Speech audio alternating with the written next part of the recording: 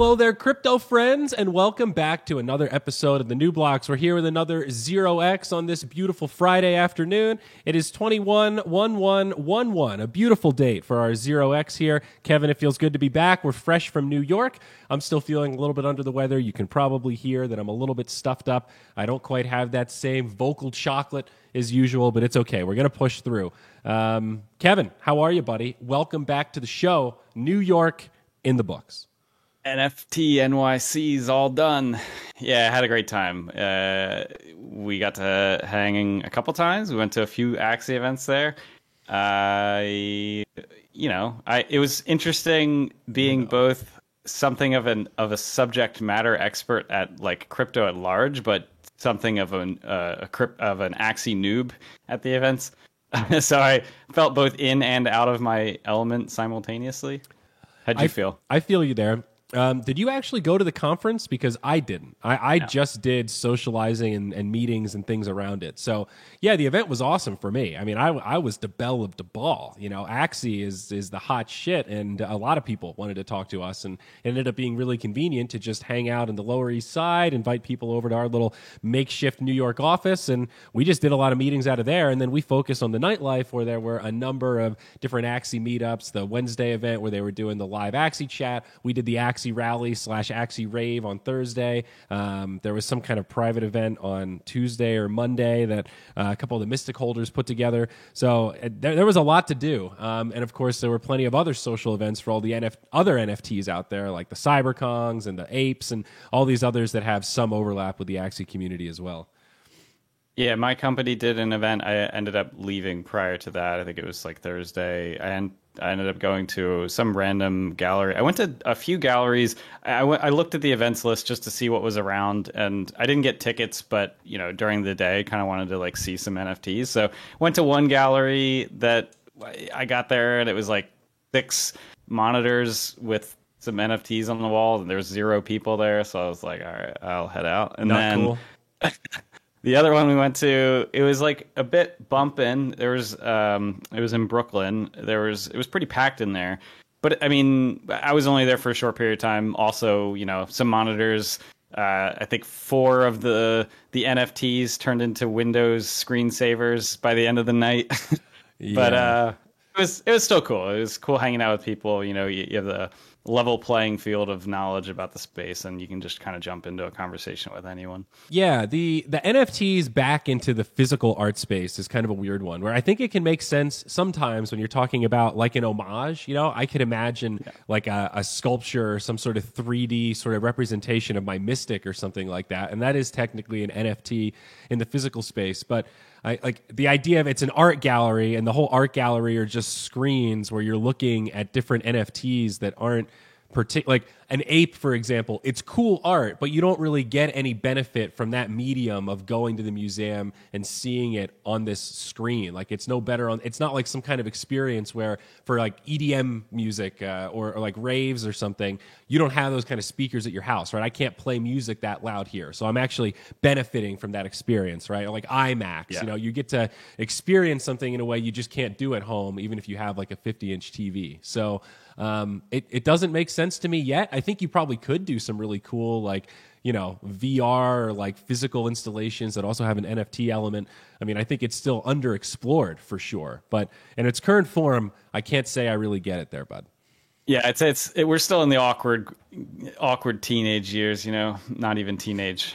We're still in our adolescence with NFTs, but it was still cool, hanging out with people and just dude. I ran into, what was it, the Meta Factory truck. They were giving out t-shirts and stuff, so it's like this DAO that creates and sells merch for other DAOs. So that was a cool conversation.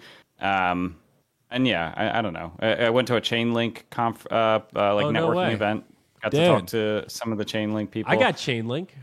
Nice. Yeah. I was asking them about, at my job, I'm working on building better pathways and better tools for developers to move their applications to layer 2. So things like making it easy for them to put a bridge in their application, or figuring out how I can make get more of the ecosystem onto layer 2 to hopefully bring down some of these gas fees. And so I was asking them about how might we use something like Chainlink as kind of a potential bridge options between layer 1 and layer 2. And they are working on something. It is, from my understanding, very early days, so probably at least a year or so out. So not anything that I can help push out to the masses right this moment. But anyway, good conversation. I'm noticing this weird trend where I often say like 90% of crypto sucks, right? But the 10% that's awesome is the 10% that's going to change the world.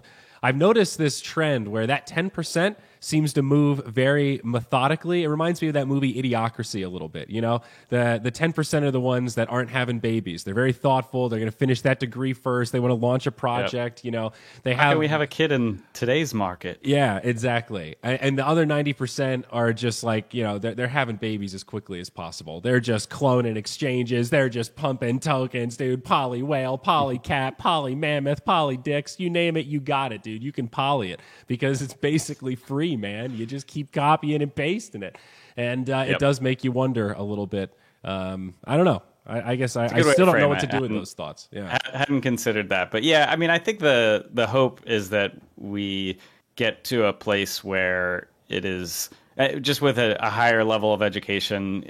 It's unfortunate where every single time I meet a newcomer entering the space who's like, hey, what do you think of this coin? And it's always a shit coin. It's always like something that's very clearly just either a scam or just total garbage. I'm looking forward to the point where those conversations are like, hey, what do you think of oracles? Like, what do you think of? Wow. And I know that's going to be a little while. Get the fuck out of here, dude. Just nerdy asshole over here. It's like, I can't wait till the average person is like, man, calculus is awesome. This is going to be so cool. You might be right. Oracles are awesome, and they're like that kind of invisible layer that everybody forgets about. They're doing the thankless heavy lifting, but like, dude, yeah, that's never going mainstream. That's like the unsexy work that is really hard to. It is fair to say that when the first users, when my grandmom used the internet to, to video stream, it's not like she needed to know about TCP/IP or like any of the video protocols that were happening underneath. So it is fair to say that the average person doesn't need to know about oracles. Yes. But still, Chainlink is cool. It's been doing pretty well. I'm feeling excited about it. I got to say, though, one group that turned up hard, the Bored Apes, man. There was like an Axia love around New York, but there were a lot of apes there. And apparently, like, they literally got a yacht. Like, they lived up to the full brand where they were Bored Apes Yacht Club on a fucking yacht. Now, here's the problem, Kevin, okay? There's 10,000 apes, and the yacht only had room for 1,000 human beings. So, like, what's the unique ape holdership? Like 4,000, 5,000? And I don't know if you saw many of them, but they have really specific gear. It's like simplistic. It's like black hoodies, but it has the ape logo. I saw them queued up to get the tickets for the yacht. Oh, dude, it was wild. Apparently, the yacht was insane. I was on O'Shiny's show on Twitter Spaces the morning after, and yes, everyone seemed. They sounded like they had a rough night in a good way, if that makes sense. It is pretty wild. I didn't expect. I don't know. I was talking about this last night with someone, and it makes me think about the like economics of something like that differently. So you could think of it like right now, the floor for apes is something astronomical. It's like 30 ETH, $150,000 or something. So you have this. It's 30, yeah. 30, yeah. Okay, so it's this group. And there's 5.8K unique holders, and it's a 10K collection. Yeah. So you have this group of people that got into an NFT batch, whatever launch series early. They attracted enough other people that pumped the price of it up, and now a lot of these people have just like 100x their money. Of course, they're still holding on to their apes, and they don't realize those gains until they sell them. But if these apes are basically worth 150,000, it's this like weird thing where some of the early adopters, they might have bought 5 or 6 apes. they could just sell one of them and like rent the yacht for the next party. It's really wild. And I was wondering, like, how does something like this continue? What does this look like longer term? Is this something where there's just this like astronomical drop in value, or people just kind of like all try to exit at the same time? Is it something where it kind of persists and I think you're missing some of the key points here, where you're almost making that fallacy where you're trying to apply technical analysis to a system that's not really beholden to it. Like apes aren't stocks; they don't really behave that way. It's more of like a golf club, or like what's the word that I'm looking for? And it's not golf club, but like the club that your rich grandparents are a part of, the yacht like a country club. Yeah, country club. That's what I'm thinking of. Yeah, this is like the country club of NFTs, and it's like there's different tiers of prestige when it comes to country club. This is like really high up there, and my timeline isn't great because I was just getting into Axie. Like, you know, I did apes drop like April of this year. That was like right as I was getting into Axie. So, you know, I didn't really have the bandwidth to process other NFTs or be like a big part of it. But I think apes were, it wasn't just that they got pumped up. They were one of these earlier movers in terms of like the 10K with the generative art and having like the lasers and the gold. And like, I don't want to say they invented it. That's probably hyperbolic, but they were early compared to a lot of these other collections that we look at now, given that it's November. Yeah, I think it's safe to say that the success of like both punks and apes, the generative art aspects of it, is what led to a lot of the random things that we're seeing now. Yes, like I think a lot of people have copied the Bored Ape Yacht Club. So yeah, I think on a broader level, like in aggregate, that's fair to ask, like how many country clubs do we need? And it is kind of a weird question where like as more platforms want to start integrating NFTs to actually become verifiable profile pictures that have rarity and scarcity and value that way, like Twitter isn't just a picture of a punk, but if you have that as your profile, it's actually a punk that's on the blockchain. That's a whole new use case, right? So then all of a sudden, mainstream is a huge audience. Like 10K is really not very many. 10,000 of these things. So how many clones can there be that are meaningful? Like I just bought a degenerate, degenerate ape wife, you know? So it's like the cheap, like the female version to the Bored Apes.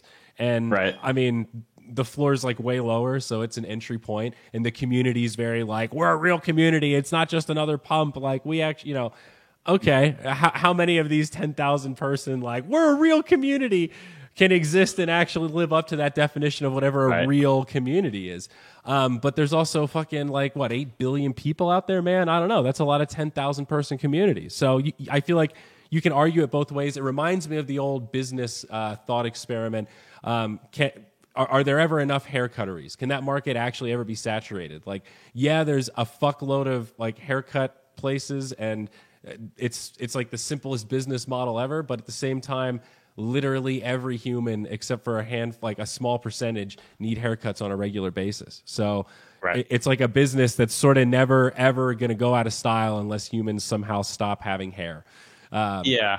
I like that framing. I mean, I think one of the things that is easy to forget about is just the sheer size of the economy when you're referring to something that is global. I think it's easy to think within the bubbles of the state that you live in, the country that you live in, but when you're talking about the internet, it's something that anyone with access to the internet can buy.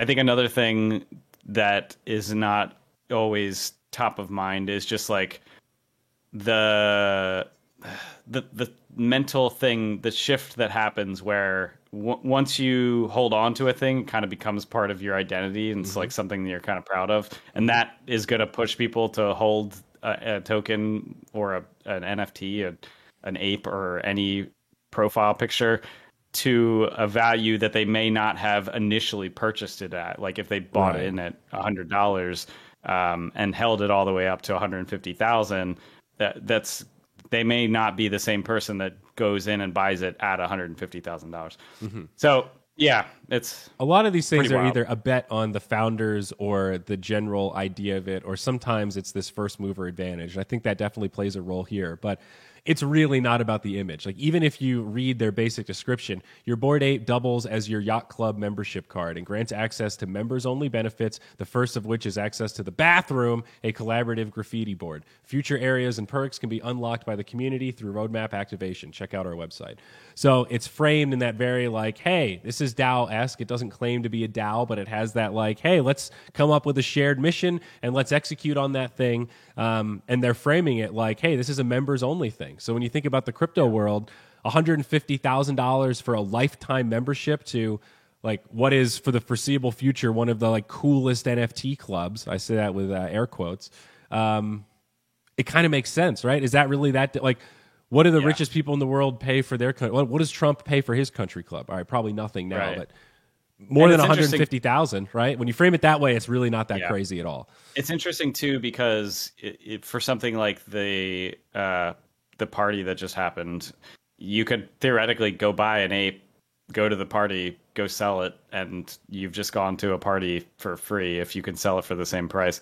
I mean, I might be hand waving quite a bit here, but it is one of those where the demand has persisted, and anyway, Bored Apes are pretty wild, and I think just things like it. I like to think about just that general premise of a token gated community. I think Friends with Benefits is another one that's kind of interesting. Yeah. Where you buy a token and you kind of have access, and now anyone within that community is incentivized to bring some value to that community, make it kind of a neat place to be, to one, just have a good time, but then two, also like selfishly, they're holding the token, they want this to become more valuable. And so when you have an entire community that is incentivized to try to increase the value of the place, I think you can do neat stuff. Yeah, no, totally. And it was amazing to be able to see that community in person in NYC. Unfortunately, the con cough was real, and there were a number of people that did test positive for COVID. Both of us tested negative, so that's good. But I definitely did walk away with some common cold, although I was chatting with somebody this morning, and I was like, I don't know if you can really be into, like, going to a rave and also be really picky about germs, you know, like they're just sort of two sides of the same spectrum in some ways.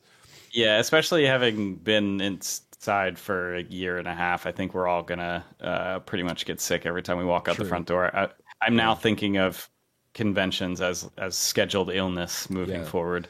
But, you know, when you see these communities manifest in real life like that, it really does, at least to me, reinforce this URL to IRL kind of thing, where we disrupt digital, but it does come back to physical, because we're still not ready to just be 100% like in the Wall-E future where we're just plugged into the metaverse all the time. Like, we all enjoy the metaverse in spurts, or sprints rather, but having real life connection and a partner and like shared goals in real life. And, you know, part of the reason we care about crypto is because there's like real world asset accumulation that's also tied to it. You could cash it out and buy a house or buy a yacht or buy a car or whatever. Like, that's obviously a big part of its value. So I don't know. Yeah. Maybe this, like, some of it feels like this is kind of the evolution of social tokens a little bit, though.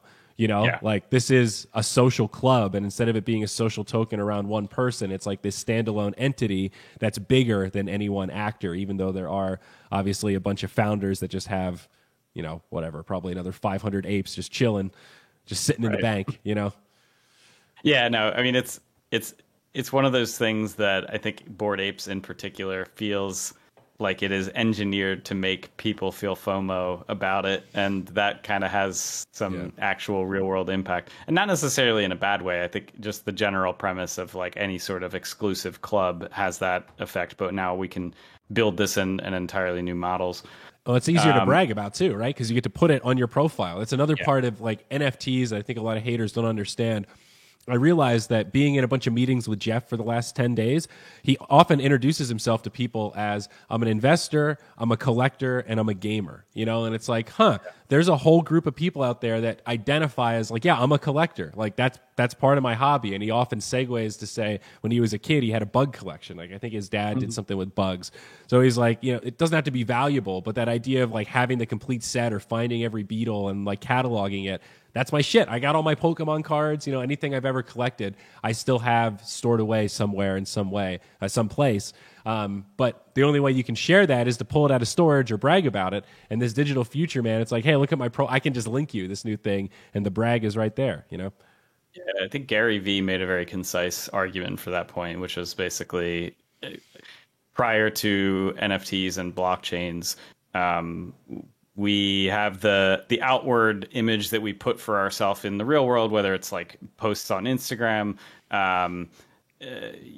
Twitter, and most of our outward image is already pretty digital, right? Like it is the percentage of the time that you're interacting with people has increased over the last decade, where just you are experienced by the world in a more digital way. And so when you can then express yourself digitally, that's an entirely new facet, a new medium for you to kind of show off what you're into. Totally. Yeah, I got some news here. Okay.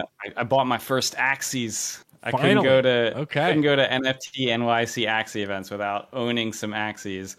I'm glad you realized that. I remember especially the second was maybe it was the first party we went to, the one that was like in the 18th floor of that building.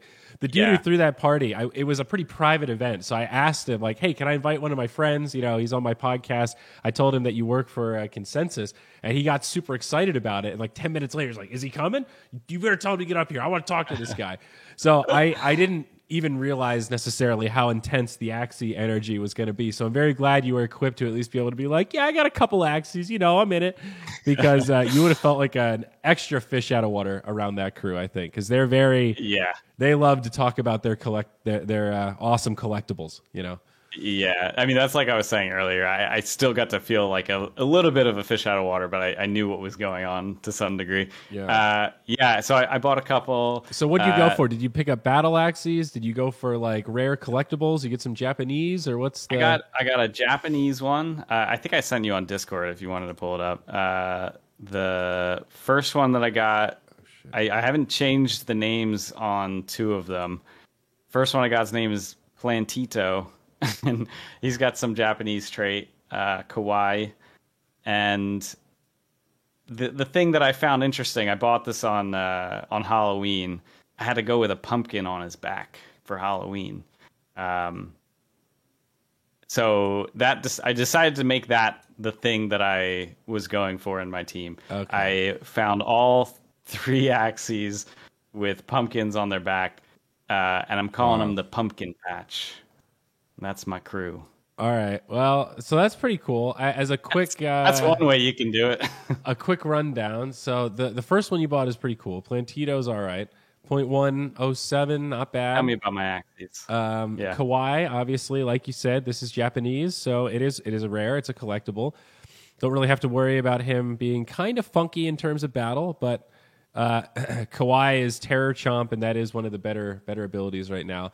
Nutcracker Guardian. This was one away. Whoever sold this to you was really happy to have gotten rid of this thing. So this is a good way. It's a polite way to put it. Yeah, this is a beast, and beasts really like to. They're just damage. They're like they can be energy batteries or big damage. And he got 5 out of 6. The Nutcrackers are huge damage. The Imp is good, and then normally you'd want Ronin on the back, the combo card that gives you a guaranteed crit. But instead, you have Pumpkin, possibly the most polar opposite to Ronin. Pumpkin is just a straight brick wall ability, so really not what you want on your beast. Got it. Good but he's really cute. Really cute. What about Tonk over here? So Tonk, this guy's all over the place. This is like a true amalgam Axie. Nice. So it's an aquatic, but it's got all sorts of different parts here. So Pumpkin, Razor Bite, Shoal Star, Hatsoon. Shoal just got nerfed and is in a pretty bad spot. Hatsoon is pretty good. It's got some nice utility. Heal this Axie by damage inflicted aquatic targets. Yeah, another one where Pumpkin doesn't really do too much with this guy, but I'll give it a shot. I downloaded cool. the app. I'm gonna play it. So you bought a couple of floor Axies? Yeah, I bought some floor Axies. I think I want to give it a shot, play the game, see how terrible this is with my Pumpkin Patch, and then maybe buy. I can tell you for sure, buddy, that literally no one runs triple Pumpkin. All right. Well, that makes it unique. Literally no one. So you're saying there's a chance. So you're saying there's a chance. Yeah. Gonna be interesting. I think maybe just sticking to the Japanese ones might have been. So, but they were cheap, so that's good. I got one. Yeah, they were all relatively cheap. So this is what you're preparing for, okay? You know, you get more energy when you have more than, is it 9 axes? So you buy some for a team, then you get some floor axes to kind of fill in a little bit.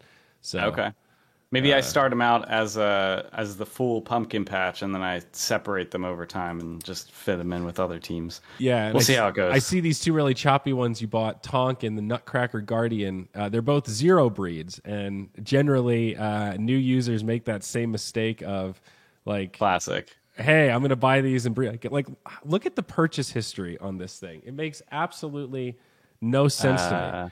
So if you scroll all the way down, like the Nutcracker Guardian. Yeah. In July, so I know ETH moved in prices, but somebody sold it for 0.25. Whoa, yeah. And then somebody bought it and sold it for a loss of 0.03. Then somebody sold it for a gain of 0.025. Oh. And then it sat there forever. And then somebody bought it for 0.03 and then sold it to you for a 0.006 ETH profit. Big money right there, dude. Big flipping. That guy, the Nutcracker Guardian. That guy, man. I guess with free transactions on Ronin, that's not bad, dude. That's money's money. 0.006 ETH. Well done. Yeah. Well, good job, buddy. I'm glad that you're finally in. Do you have any AXS though? That's the real question. I do. Not only do I have AXS, I have experienced the thrill of Katana, the new decks. Pretty cool. Huh? When Ron. Now, Ron. So I'm curious, what do you think about Ron, dude? The multifold. What do you think about the plan to distribute it this way? Does this classify for you as a fair launch in terms of it just being like market value assessed instead of being like a pre-sale or an ICO? Yeah. Typically, I think when one of the first projects that really got popular with the term fair launch was Yearn. And so Yearn or Yearn, they did a similar thing where it was a new protocol and the new YFI token. The only way to get it was to go provide liquidity and use the protocol. So even the founder, the person who wrote all the code, didn't give themselves any extra and just put some money in there just like anyone else. So that really defines kind of what a fair launch would be.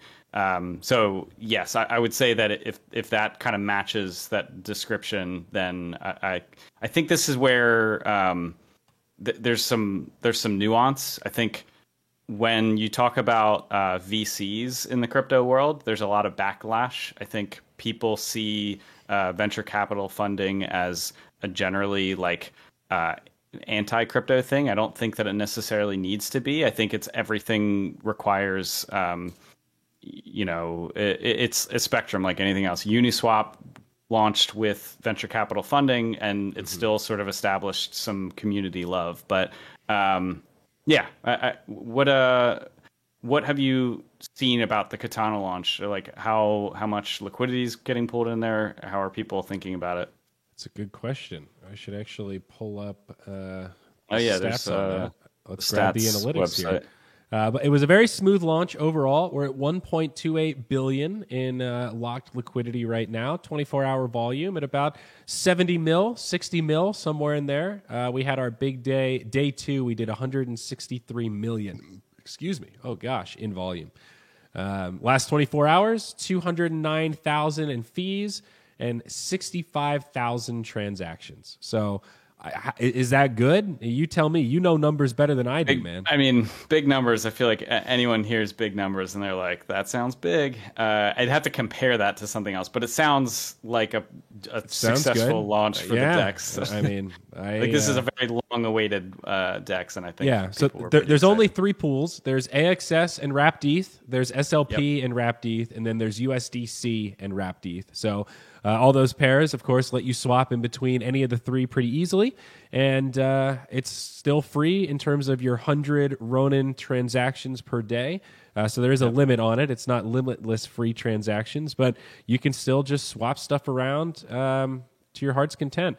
So the real kicker here, though, is that the only way to get this RON token, short for Ronin, and this is going to be like ETH is to Ethereum as Ron is to Ronin. Like this is like Matic is to Polygon. You know, this is the token that fuel like BNB on BSC. This is like the gas that, you know, powers the whole blockchain. So for example, if there were another game that launched on Ronin and you had to pay gas to do transactions, you would pay that in Ron tokens. So that's the purpose of Ron. That's what it's going to be used for. So far, that's part of why you're getting free transactions right now. You don't have to pay any Ron because you'd have to have Ron to be able to pay for it. So we give it to you for free until we were ready to distribute it. So now the only way you can get it is by doing the pair staking, which of course opens you up to risk in terms of impermanent loss.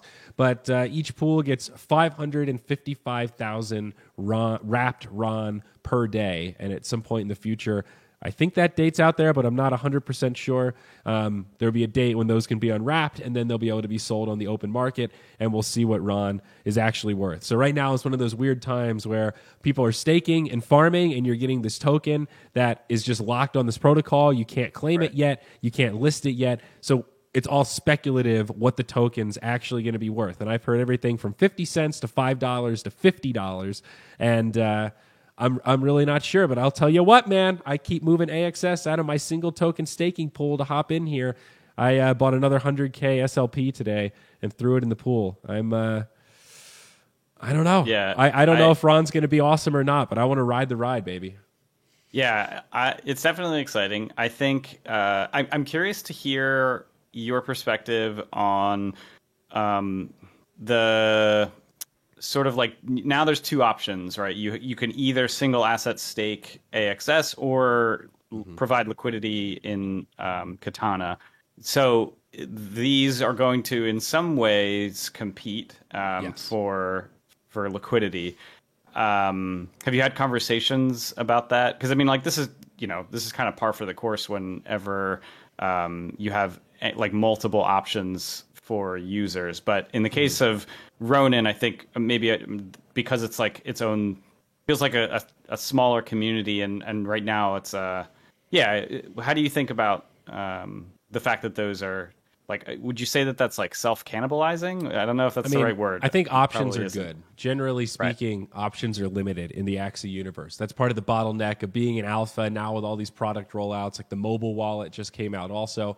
So we're getting there. You know, we're probably closer to like 15 or 16% deployed in terms of the universe. I don't know. It's hard to put exact numbers on that kind of stuff. What percent is the dex worth relative to land gameplay or something? I don't know. We're kind of just making up numbers. But we're still like probably less than a quarter deployed. I could say that pretty confidently.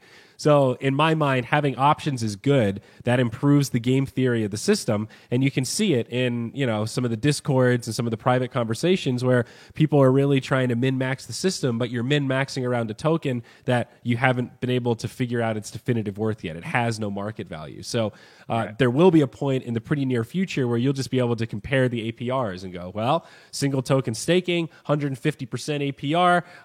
Every 24 hours, I restake, and that's kind of the compounding to it. That feels amazing. There's basically no risk there because it's just a single token. It's not a pair.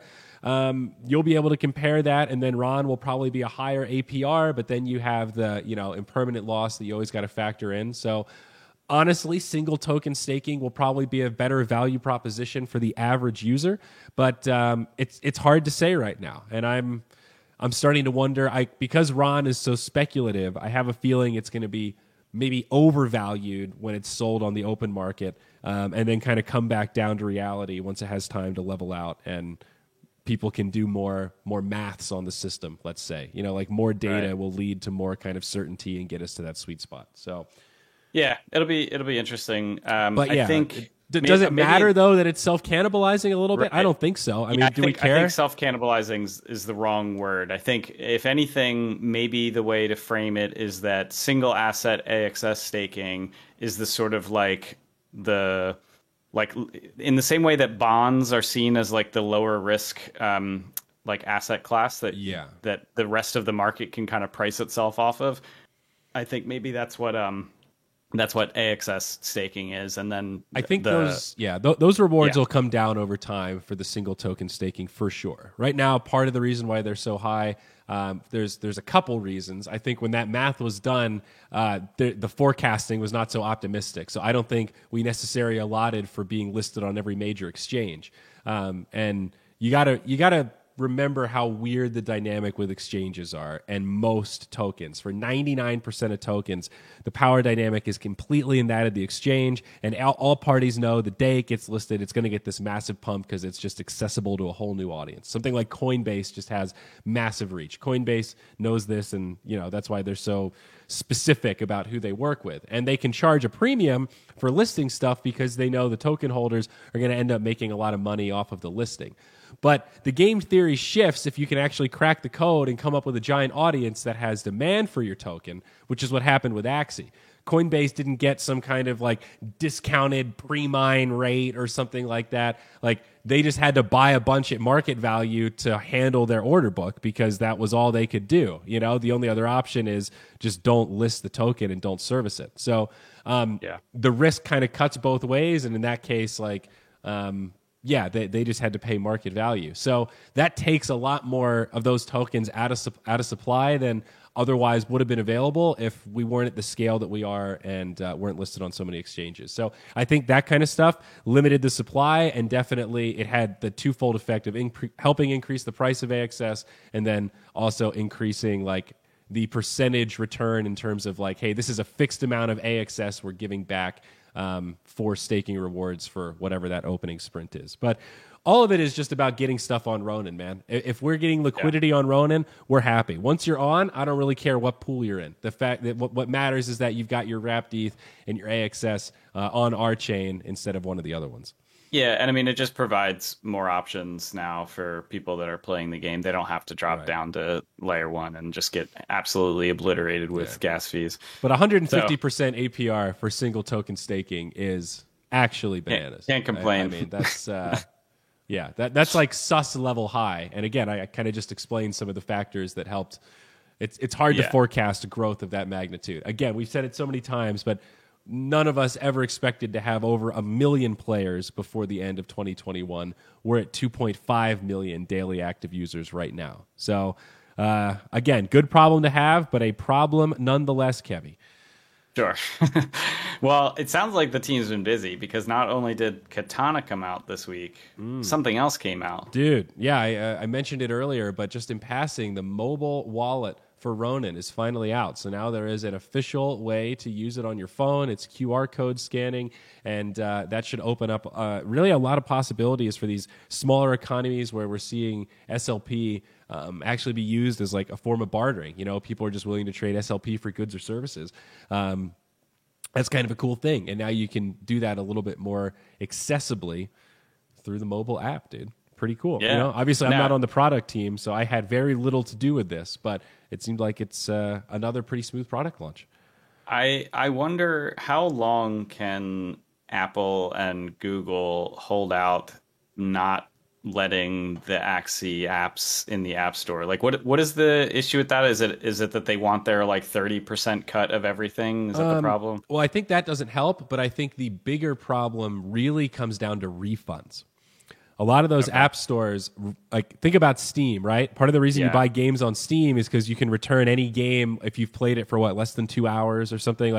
They have a very generous return policy compared to Nintendo, for example, where if you buy a game on your Switch and you want to return it, they probably won't take the digital version back. At least, is it a week or something? It's a really tight policy. I didn't even know that they allowed for you to return it. Yeah, all right, probably not then. So, but with blockchain specifically, that's really hard. How do you do returns in a meaningful way? You can kind of simulate it by one of the parties just eating the cost, where they get to keep access to the Axies because it's on their wallet, and you just refund them the money. But that seems infinitely abusable. That has huge civil issues. So you can't.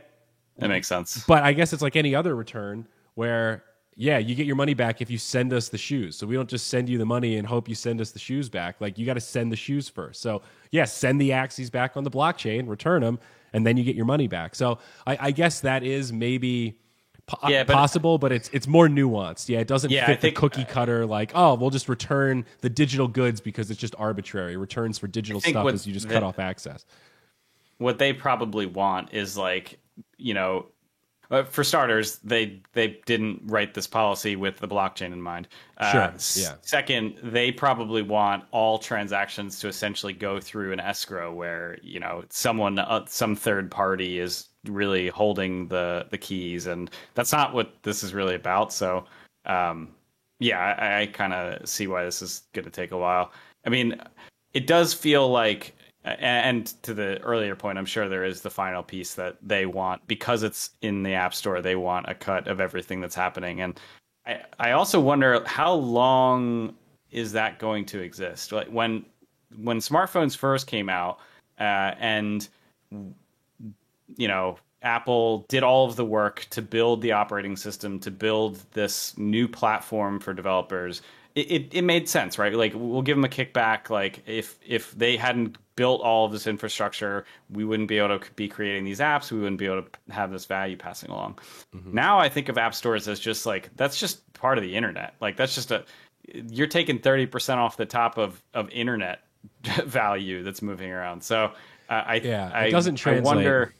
Yeah, it doesn't. I wonder how long we are in this world of app stores that are just taking like massive cuts off of everything. And I mean, is that, yeah.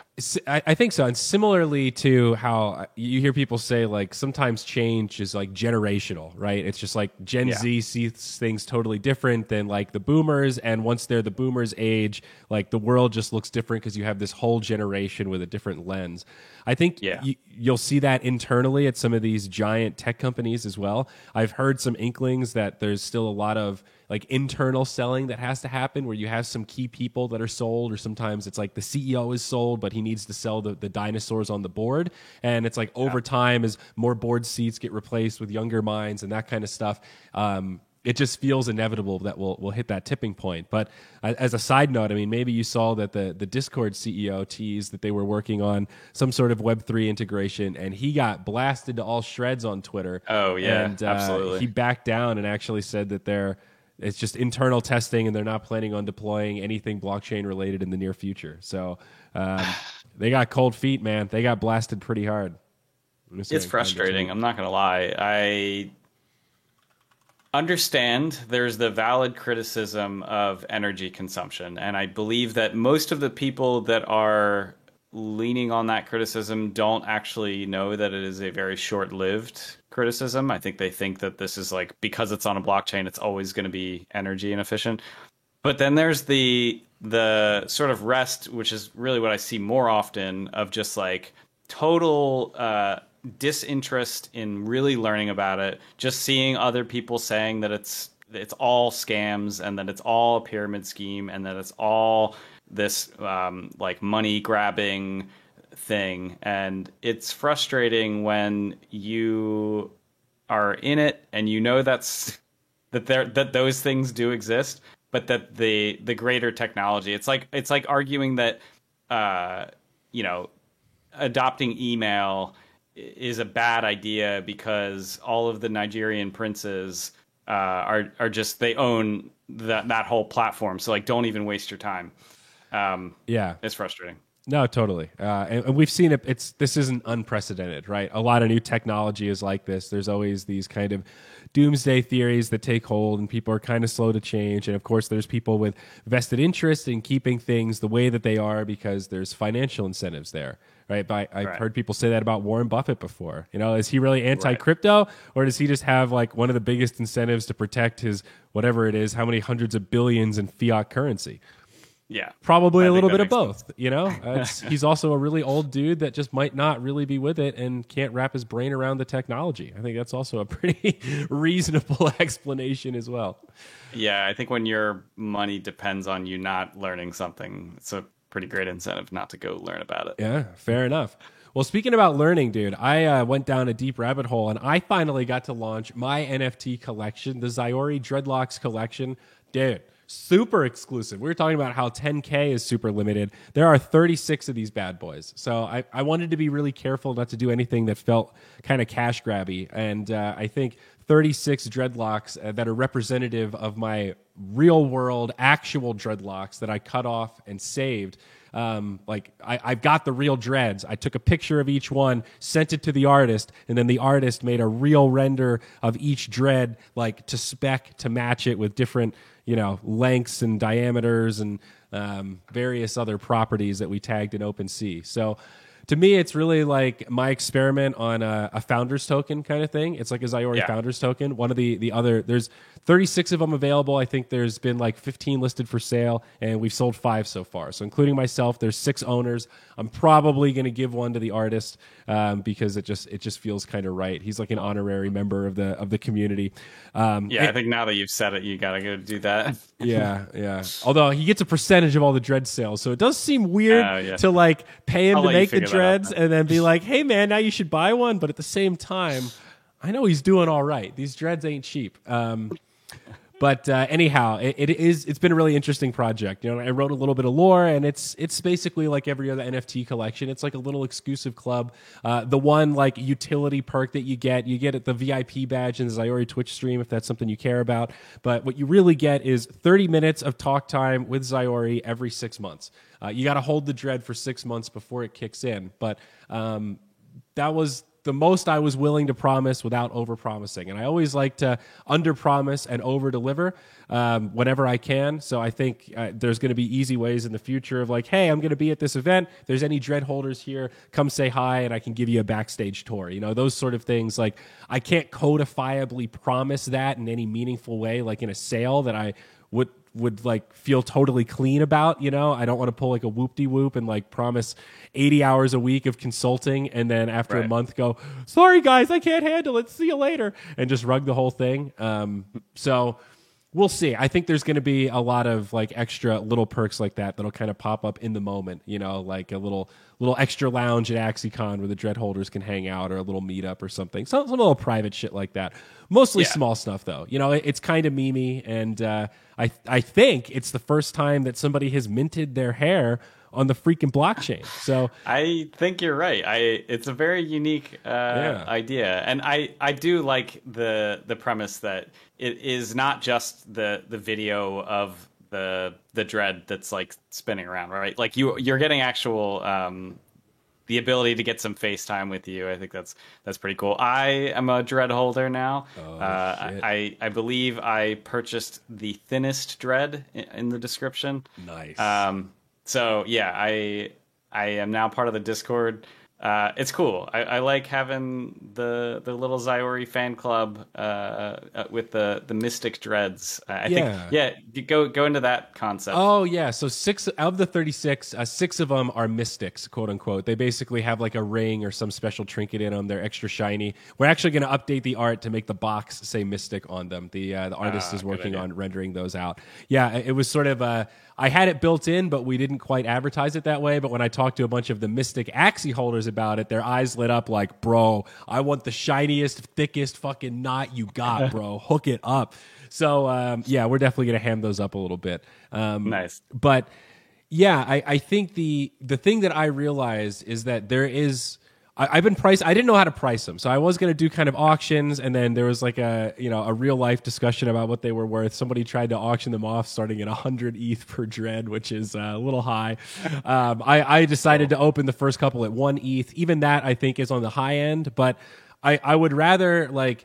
There's only 36 of them. So like I'm okay if they sell slowly over time and we get actual like dread holders that really care. And so far everybody that's bought them are people that I've met in real life. Most of them are Axie fans, so they're somehow involved in the Axie community, and they're people that are like, yeah, I'm buying this because I believe in you. It might go up in value, but I think this is cool. I think you're cool. And like when you have like a group of 30 people that are all like that all have some aligned incentives and like I don't know, just actually care about it and spend an ETH on that membership, it's a different kind of community. Like the Zyori Discord I have now is cool, but anybody can just join for free, and it's like an open community, and that is amazing, and it's scalable, and you can grow it, but you very quickly lose that personal connection with like the 10 founders that I started the Discord with, where it was just the 10 of us all talking to each other all the time, And this is... Yeah.